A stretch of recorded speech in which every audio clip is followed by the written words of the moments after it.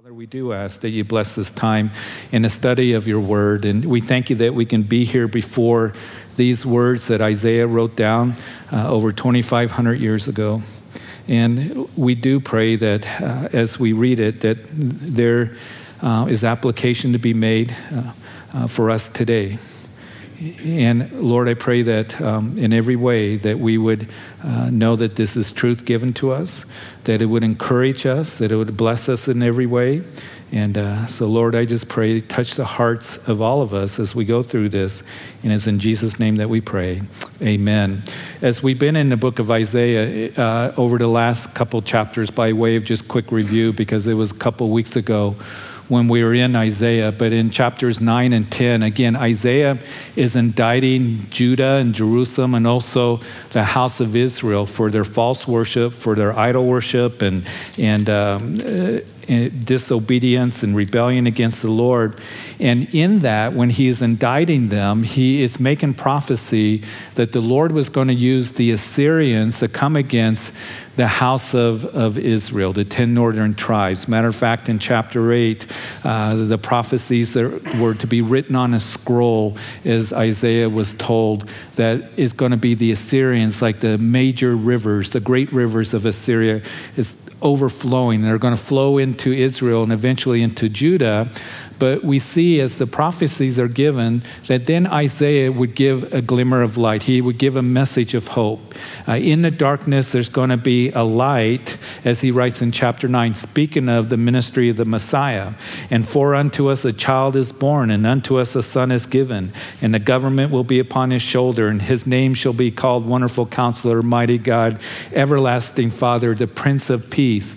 So one of the things that Isaiah does in this, and we'll see that as we go into chapter 11, that he continues in this pattern that he gives to them. Then he goes right back and he begins to speak about the arrogance of Samaria, that is the 10 northern tribes, how they think that they're going to rebuild bigger and better without, returning to the Lord, even though this judgment is being proclaimed, and they're not giving heed to what the word of the Lord given to them and the warning given to them is. And in their arrogance, the Lord is going to judge them, and in their false worship.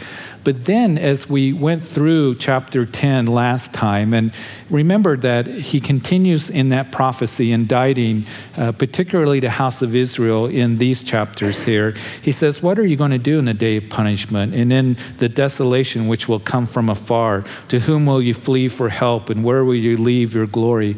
And that's something that we can apply to our own lives. Where are we going to turn to in our hour of need? And you see, it tells a whole lot about where we're at spiritually when we have that hour of need. What are we turning to? What are we trusting in? What are we looking to? Are we really looking to our Lord?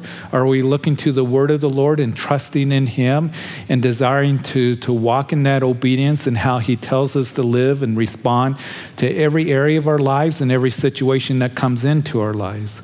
And you see here he's saying to them that these idols that you are worshiping in this false religion is not going to help you. And then we see that Isaiah in this chapter, from chapter 10, verses 5 through verse 19, begins to talk about how God was going to bring judgment to the Assyrians. And because of their pride, he was going to deal with them. So not only judgment, he's using Assyria, that mighty empire at this time that's flexing its muscles, beginning to overflow its banks and take over nations, and will come into the house of Israel in 722 BC and begin to take them off into captivity. He uses Assyria as the instrument of judgment, but he's going to deal with Assyria as well in their pride.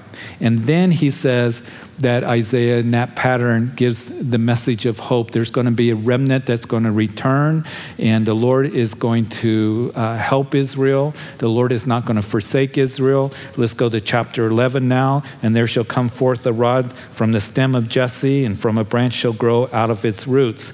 So a stem of Jesse. Jesse was, of course, as most of you know, the father of David. And the people of God was, as we saw in chapter 10, going to be cut down in judgment, particularly as we saw in verses 28 through 34 of the previous chapter. The Assyrians are going to march. They're going to cut down the house of Israel, Samaria, because of their pride. It's like a mighty tree that is being cut down. But then out of that, as we move into chapter 11, all of a sudden, speaking of this stem of Jesse, Jesse being the father of David, we know that the Messiah would come from the line of David, right? Remember when David wanted to build a temple, the Lord said, David, you're not going to build that temple because your hands are bloodied. Your son's going to build the temple, but David, I'm going to build you a temple. I'm going to build you a house. And upon your throne is going to be established forever, is going to come Messiah. So everyone knew, reading the Old Testament, as you go to the gospel narratives, that Messiah would come from the line of David. And that's why you see that term, son of David, those who would call out to Jesus, is a messianic term. So this is a messianic prophecy pointing to Jesus, that shall come forth from the stem of Jesse, a branch shall grow out of its roots. In other words, as the people of God were going to be cut down in judgment, left like a stump. And during the reign of David, as we know, reading the books of 2 Samuel and then also of 1 Chronicles, we know that during the reign of David and then also during the reign of his son Solomon, that Israel was united and it was very powerful, wasn't it? I mean, David defeated his enemies all around him. And we also know that Solomon, during his 40 years of reigning, that the nation was experiencing its greatest power, its greatest prosperity. He built the temple. The glory of the Lord manifested himself in such a glorious, magnificent way that the priests could minister. When they dedicated the temple, it was just a glorious time in the nation. And after that, we see that they would soon decline. And after the reign of Solomon, then the nation would split as the 10 northern tribes broke away. And they were involved in idol worship at that point, clear till they would go into captivity. But here we see that what's going to happen, even though they were going to be left desolate, God brings life from that which is dead. And that applies to you and to me, doesn't it? Because when you go to Ephesians chapter 2 tells us that we are dead spiritually because of sin. Because of sin, that the Bible declares that we are dead spiritually. And that's why it is Jesus that said to Nicodemus in John chapter 3, that if you want to see the kingdom of God, Nicodemus, or any of us, you must be born again. Born again by the Spirit of God. In Ephesians chapter 2 goes on to say, but he has made us alive through his great love towards us and his mercy and grace. And because of what Jesus Christ has done on the cross, as we covered on Sunday, dying on that cross for you and for me, and he cried out, it is finished. I've done the work and I've paid the price. And he made atonement for our sins.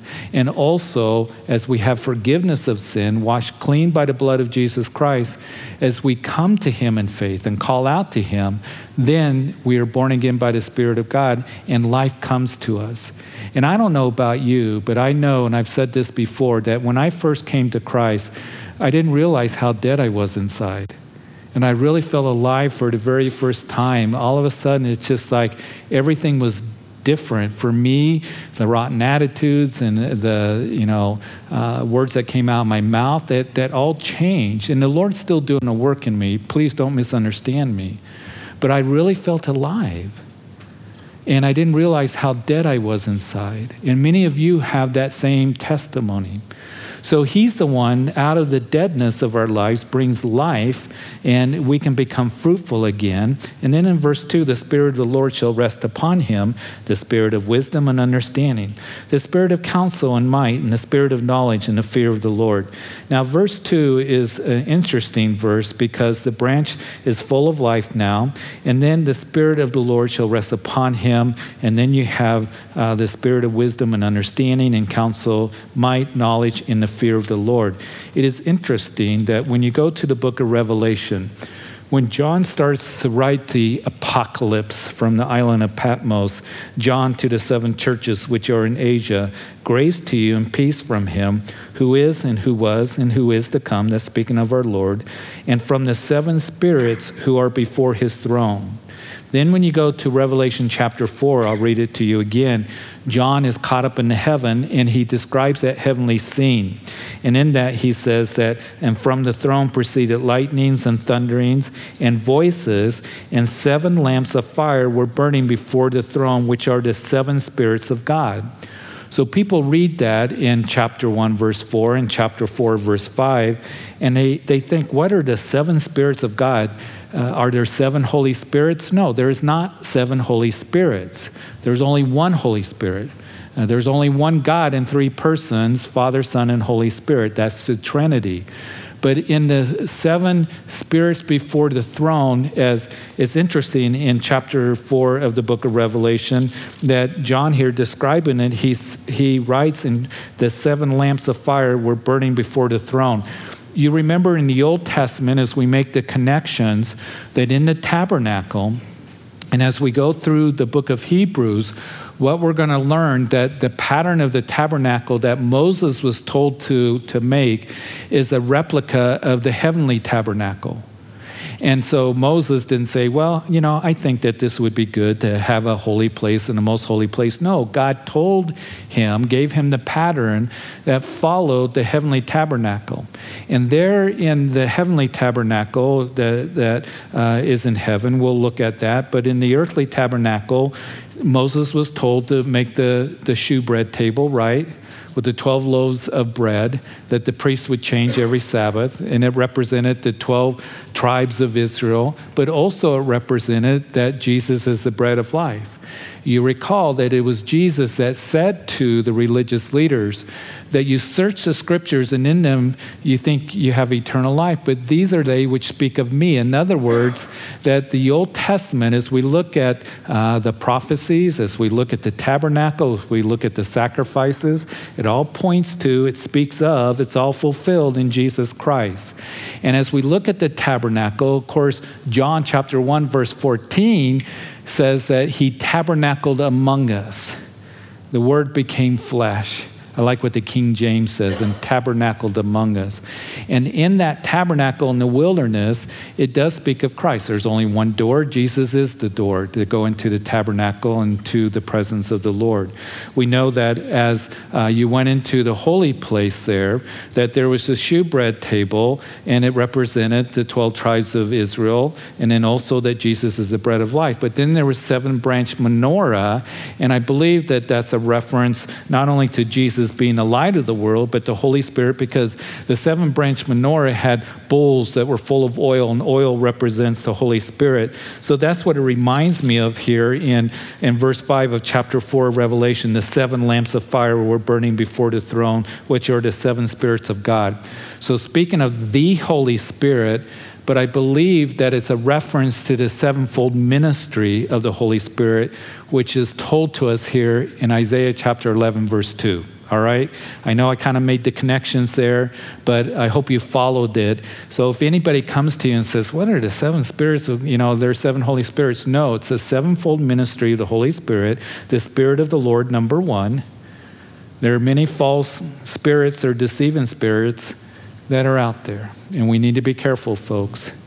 There's a lot of weirdness that's out there today. And you recall that John, at the end of his life, when he was the last living apostle, that he would say in chapter 4 of his first epistle that test the spirits to see if they are God, because many false prophets have gone out into the world. And he goes on and he speaks to the church there. It's a general epistle. It was for all the Christians, because false doctrine had already come into the early church in the first century there. We know that Gnosticism had infiltrated the church, and the Gnostics were saying that Jesus didn't come in the flesh. It only looked like he came in the flesh, and he didn't bodily resurrect from the grave. And we know that John, as he starts out his epistle, saying that the word of life that we handled in touch. Yes, he came in the flesh. We touched him. We handled him. And if you confess that Jesus Christ came in the flesh, then they are of God. But if not, they are false. So John is saying, listen, you need to test the spirits to see if they are true or not. And that's what you and I are to do, because there are false messiahs that are out there, false spirits that are out there that will deceive you and me, and we need to filter it through the Word of God. We need to test the spirits.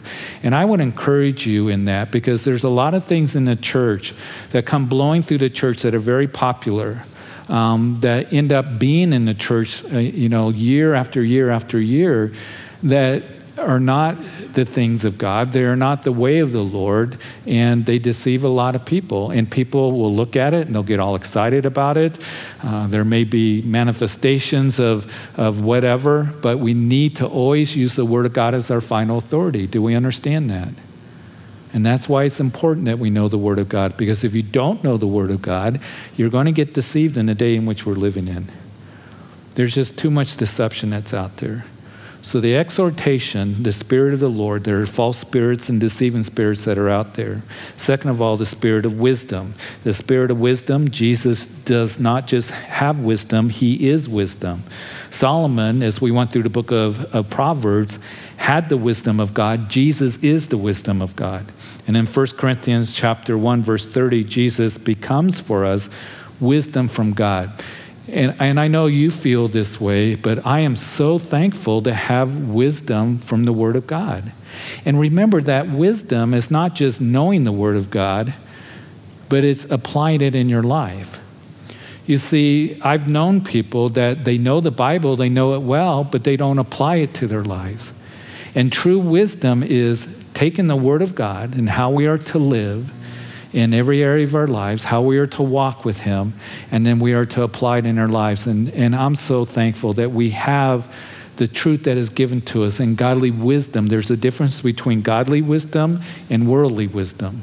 And godly wisdom is what you and I are to apply in our lives and walk in. And we don't have to walk as fools or in deception or in darkness. So second of all, the Spirit of wisdom. Then the Spirit of understanding, as Isaiah writes, he understands all things and he understands us perfectly. And no one else can do that.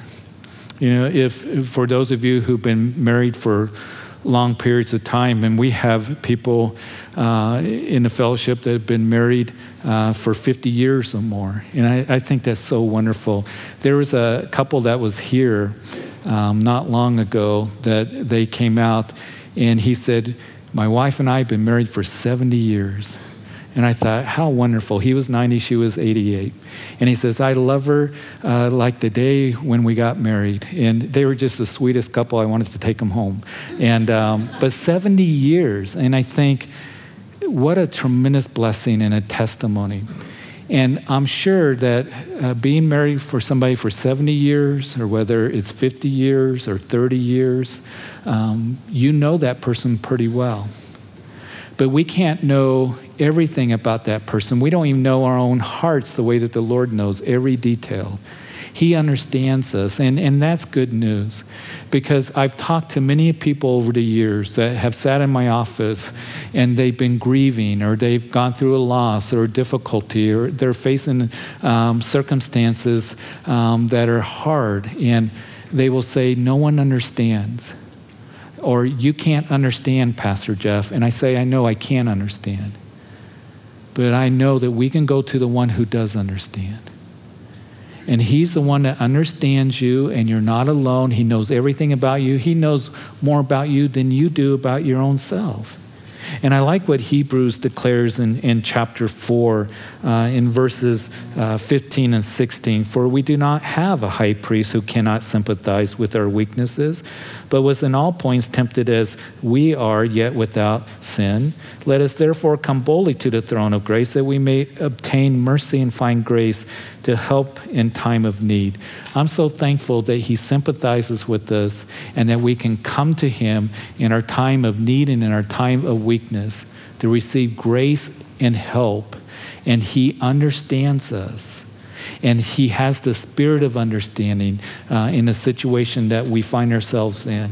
And then fourthly, the spirit of counsel. And of course, I read to you from chapter 9, again, the fourfold name of the one who unto us a son is given, unto us a child is born. And his name shall be called Wonderful Counselor. and we are to go to him for counsel.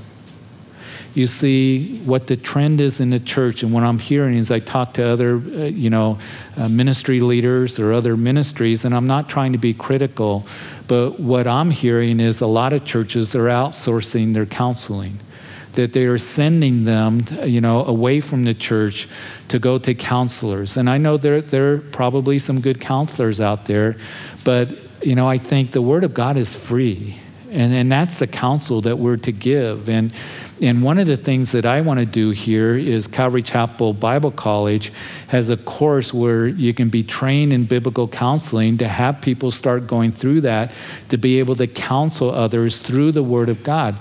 The Word of God is true, and it is sufficient for us today, and I hope that you understand that. You see, sometimes I hear ministers and ministries that will say, well, we'll give the Word of God, and if that doesn't work, almost like the Word of God is not sufficient for us. And what I hope and pray is that as we talk with others, that as we give them counsel, and there is safety in the multitude of counsel, the implication there in Proverbs, it is godly counsel. That we give godly counsel that comes from the Word of God, that has the answers for every area of our lives. Do we understand that? And Paul says in Colossians chapter 2 that you're going to be cheated if you turn to the world's philosophy, traditions of men, and that which is not of Christ. So you give godly counsel from the Word of God. He's the wonderful counselor. And as we do that, it's going to touch the hearts of people and giving them truth. That's why we need God's Word. It brings counsel to every part of our lives. Fifthly, here Isaiah writes the Spirit of might. He has proven to work in our lives. He is, again, the fourfold name, Mighty God. And he is the creator of everything, and there's nothing too difficult or too hard for him not to work in. He's the mighty God. And he is infinitely greater than our own might. We might think that we're pretty strong and pretty together in some areas of our lives. And I've mentioned this before, but oftentimes where we think we're really strong in an area of life is where we can fail in. And the reason that we fail in that is because we're trying to trust in our own strength. We're trying to trust in our own togetherness. And if we ever get to that point, you can be sure that we're going to end up failing in that area. We can think, well, I got it together when it comes to my marriage, when it comes to raising my kids, when it comes financially. No, we need to give every area of our lives to the Lord and depend on him. It's kind of like Peter that we saw. Remember Peter denying the Lord? There in Caiaphas' courtyard, he denied the Lord 3 times, and it was Peter that was boasting, saying, I'll never leave you, Lord. These other guys may run away from you, but not me. And Peter was a brave individual. He's the one that walked on water. He's the one that pulled out the sword and cut off the ear of Malchus, the servant of the high priest there in the garden. But when it came to that moment where they're saying, the servant girl, you know him. You have a Galilean accent. You're one of them. He folded because he was relying on his own strength. It's not by power nor by might, but by my Spirit, says the Lord of hosts. And we need to always be relying on him, the Spirit of might. He is mighty God. And you might be in a situation this Christmas or as you end the year wondering how is this going to work out in the new year. He is mighty God, and he is able to work in whatever it is that you are facing. The Spirit of knowledge is number 6. In him, Colossians 2 again declares, is hidden all the treasures of wisdom and knowledge. Listen, I want you to know this. God is smarter than any man that is alive. There are those that come along, the critics of the scripture, scholars, so-called scholars, those who come along to try to dismiss the Word of God. Oh, that's not true what the Word of God says. I don't care how smart, how many degrees somebody has, how intelligent somebody is. My God is infinitely a whole lot smarter than they are. Okay, will you remember that? And there are those who will come along that will try to seem like they're smarter than God and dismiss what the Word of God has to say. Oh, creation really didn't happen. Evolution happened. Things evolved. And there are denominations and there are ministries and even in Bible colleges and seminaries that are dismissing the first 11 chapters of Genesis. Matter of fact, I got a call on the radio on that not long ago, and then got another email from somebody else wondering, is the first 11 chapters of Genesis inspired by God? Is it true? Is it true historically? Yes, it's true historically, because Jesus gave his stamp of approval on Genesis chapter 2 when they came and they asked him about marriage and divorce, and can you give a certificate of divorce? Those religious leaders were asking. And Jesus said, have you not read that in the beginning he made them male and female, and a man shall leave his father and mother and cleave to his wife, and the two shall become one flesh? Genesis chapter 2. Jesus put his stamp of approval on it. And Jesus is a whole lot smarter than so-called critics of the scripture or scholars who dismiss the first 11 chapters of Genesis. He says, in the beginning, he made a male and female. He made Adam and Eve. And then he joined them together in that definition of marriage. He said, just as, he speaks of the Noah and the flood as the last days, the coming of the Son of Man shall be like in the days of Noah. He's there putting his stamp of approval on Genesis chapter 11. Listen, let nobody snow you and try to confuse you by telling you that the scriptures is not true, and that we need to dismiss parts of the scripture because it's just fable or it's fantasy or it's not true, whatever the case may be. All scripture is inspired by God, from Genesis 1:1 to Revelation 22:21. And it is God-breathed. That's what it means, inspired. And it is profitable for us. And we believe every bit of it. And I believe in the creation story. I believe that there was a worldwide flood because Jesus said that there was. I believe that in the miracles that are given to us in the Bible. I believe that Jonah was swallowed by a large fish and then barfed out on, so he can go to Nineveh. When you really think about it, he's in the belly of a whale for 3 days, and finally he prays, and I just I was reading Jonah just the other day in my devotions, going through the minor prophets. That's why I'm thinking about it. And I'm thinking, what a stubborn guy. 3 days, I'm not going to go to Nineveh. And then finally it says after 3 days that he would cry out to the Lord, and the whale said, blah. Better go out that way than the other way, I suppose. He goes to Nineveh, and think about this. He would be bleach white, right? From the gastronol juices, and his hair would be all gone. They probably thought he was a ghost. And he's going, judgment in 40 days, and they all repented. But I believe it happened because Jesus said, you want a sign, guys? You religious leaders that are asking for a sign, just as Jonah was 3 days and 3 nights in the belly of a large fish, so shall the Son of Man be 3 days and 3 nights in the heart of the earth. Here's a sign to you for not only this generation, but for every generation, my resurrection. And we're going to talk about the resurrection of Jesus Christ. We're going to see it once again in Luke chapter 24, an incredible, incredible story that I love to read over and over and over again, because that's where our hope is. That's where the living hope comes from, as Peter writes, is through the resurrection of Jesus Christ. Don't let anyone deceive you in saying that the scriptures is not true. The scriptures is true.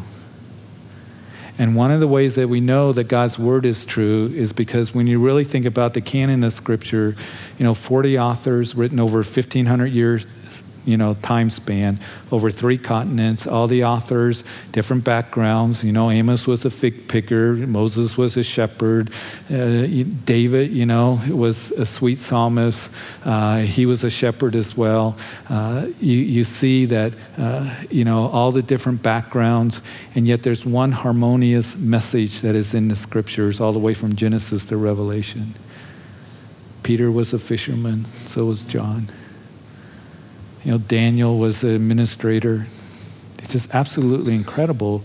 And then you see the prophecy that the Bible dares to prophesy. And we're going to be going over a lot of this over the next weeks and months as we go through the books of the prophets. And absolute great detail given to us in every one of the prophecies. The near prophecies have been fulfilled.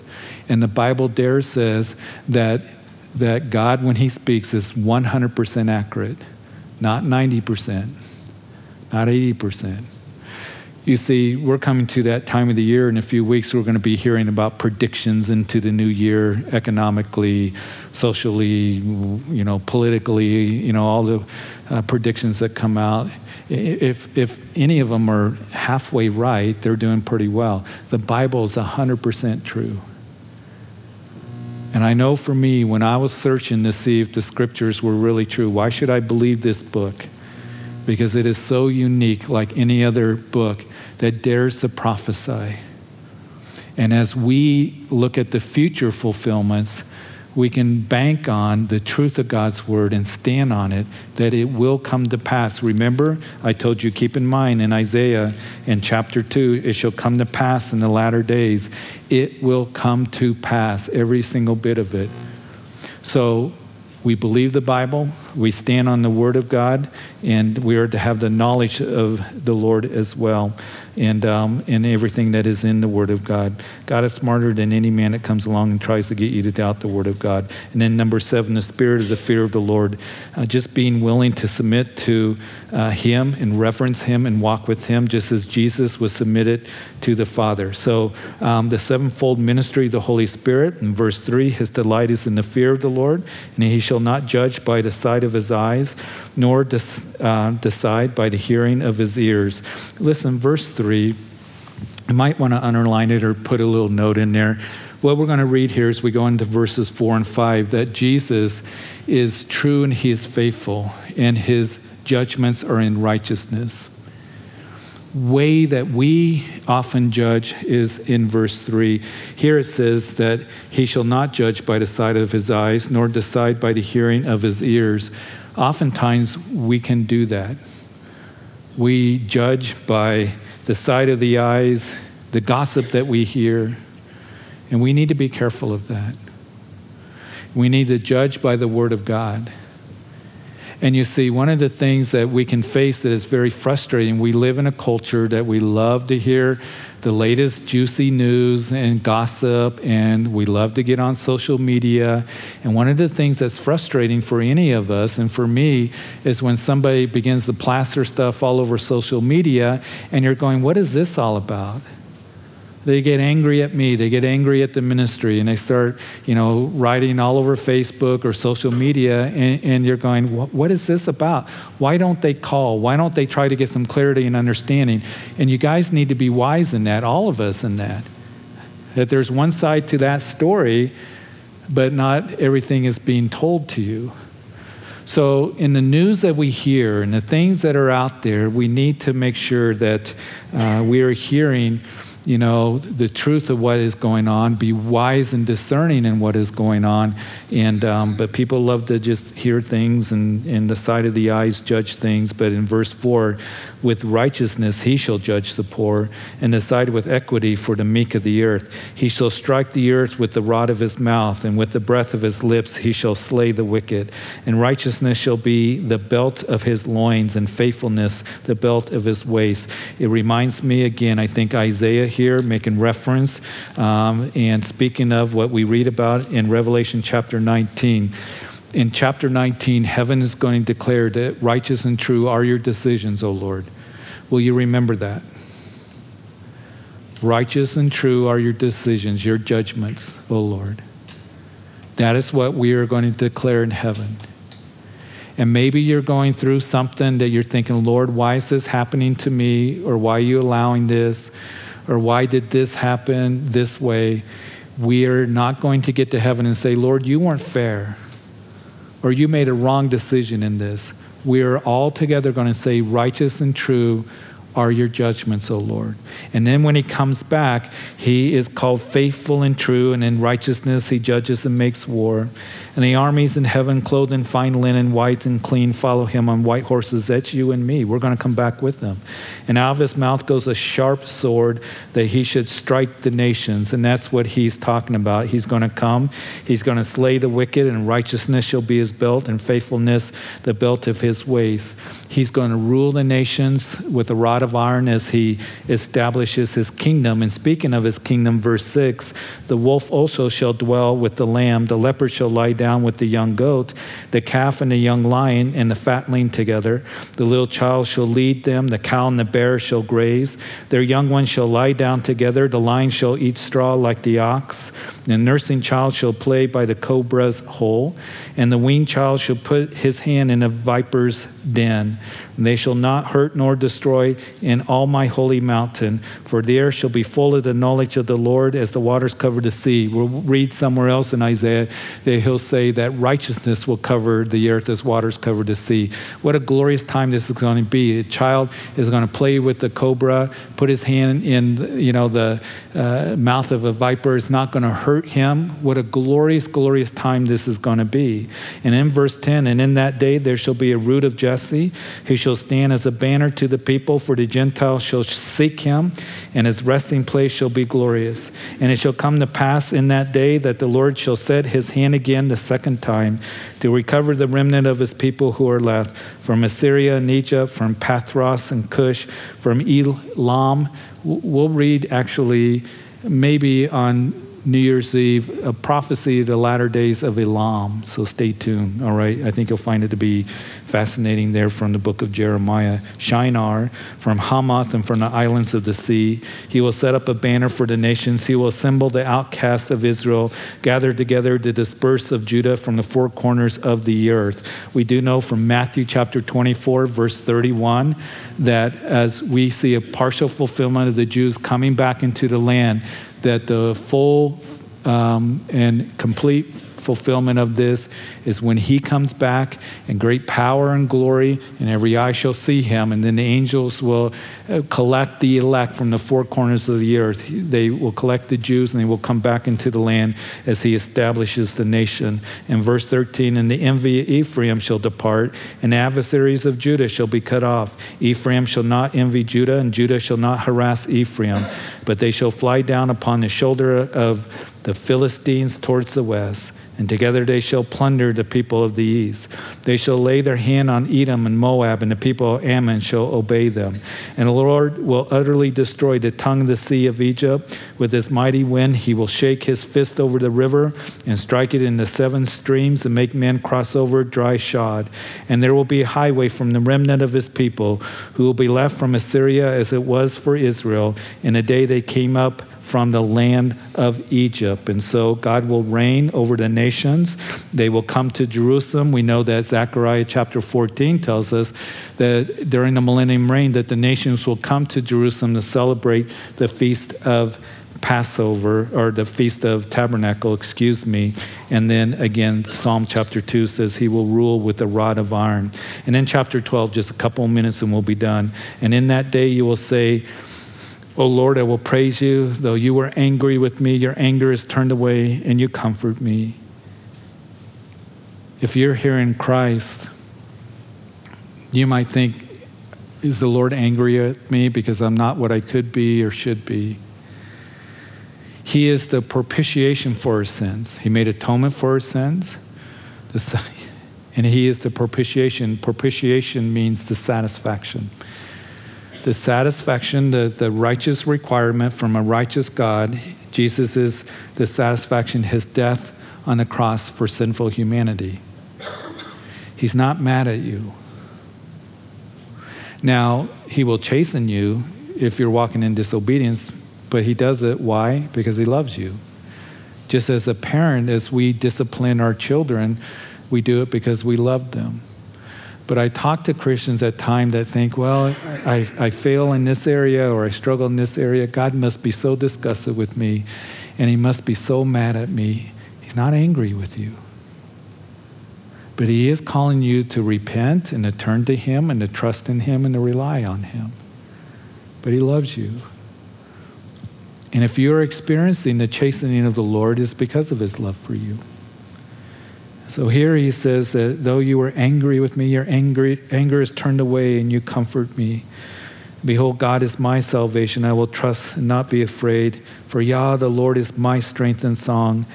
He also has become my salvation. He is our salvation and strength and song. So can I ask you a question tonight as we close? What's your song? Remember some of us, Jim Croce, the old Jim Croce song, I Have a Name. The second verse is, I have a song. So what's your song in life? What is it that you like to sing? What are the praises coming from your heart? What is your song in life? Is it towards the Lord? Or is it a song towards things of the world and carnality and those kinds of things? And therefore with joy you will draw water from the wells of salvation. I love how articulate Isaiah is. He says, listen, joy you're going to come from as you draw from the living waters. We talk about joy during Christmas and peace and goodwill. It comes from him and drawing from him. As Jesus would say, come to me, all of you who thirst, and come drink of me, and out of your innermost will flow torrents of living water, and joy will flow from you as well. You want to be joyful this Christmas? Draw from him. Go to him. Know him. Grow in your relationship with him, in closeness with him, and you'll have joy coming from you. And in that day you will say, praise the Lord, call upon his name, and declare his deeds among the peoples. Make mention that his name is exalted. Sing to the Lord, for he has done excellent things. He has, hasn't he? He's done excellent things. He is faithful and true. And as I come to the end of the year, I look back at, Lord, you've been faithful in my life and in my family and in the ministry here. But I don't know about you, but I can get just a little bit anxious at times thinking about the new year. Lord, what's going to happen, in this area of my life? What's going to happen with the ministry? It becomes overwhelming, all these things. And the Lord always reminds me that he's faithful, that I look at his faithfulness in the past of my life, and I can look to his faithfulness in the future. And maybe you go through something similar. You wonder what's going to happen with my kids or business or health or whatever. And we can look to his faithfulness because he is faithful. And he has done excellent things and continues to want to do that. And this is known in all the earth. Cry out and shout, O inhabitants of Zion. For great is the Holy One of Israel in your midst. So Father, we thank you so much for these verses here. And I thank you that we can meditate and read them and make application. And Father, I thank you that you are the one that does excellent things in our lives.